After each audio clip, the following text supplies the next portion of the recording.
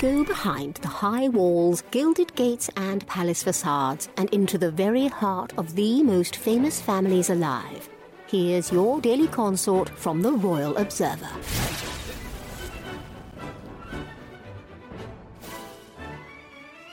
Are Meghan Markle and Prince Harry the next Kardashians? The Duke and Duchess of Sussex traded their royal lives for a celebrity lifestyle in California, but radio host Mark Simone thinks the pair failed to pursue their American dreams. Simone slammed the couple during a recent GB News interview. "I think of them as two of the most useless people in the world," he explained. "I don't know what kind of work they're out of. I don't know what they do all day. I have no idea where they're going with all this." Simone's critique hinted at the partners' public fallout with Spotify, and the Sussexes being painted as grifters by the platform's executive Bill Simmons. "I think they were trying to be a royal version of the Kardashians," the media personality added. "It's not working. People got tired of them very fast."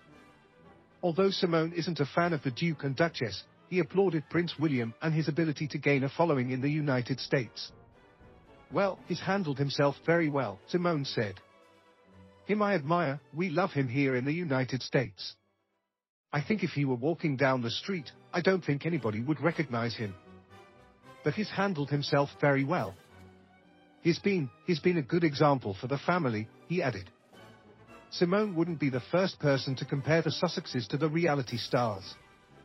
The Royal Observer previously reported Judy James thought their behavior at the Invictus Games was similar to an A-lister rather than a royal.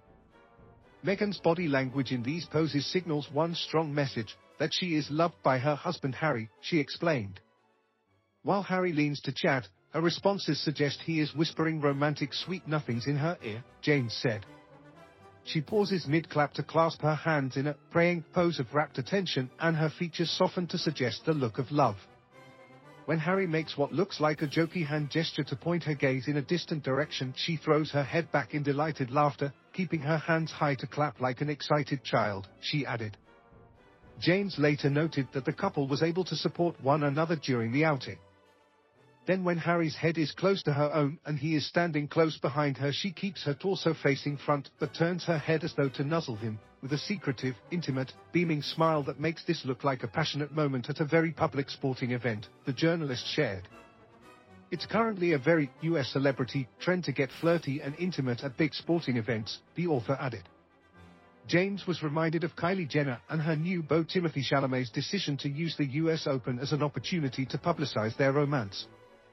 Hollywood power couples now snog their way through Wimbledon, and Kylie Jenner and Timothée Chalamet decided to express their attraction for each other during the US Open last week via some very powerful PDAs, so it's probably understandable if Harry and Meghan have chosen to air their own personal love story at these Invictus Games, James noted.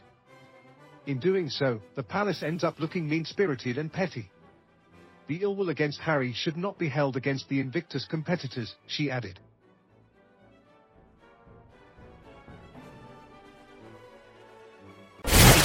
For more of your daily consort, be sure to visit theroyalobserver.com. Subscribe and like this podcast.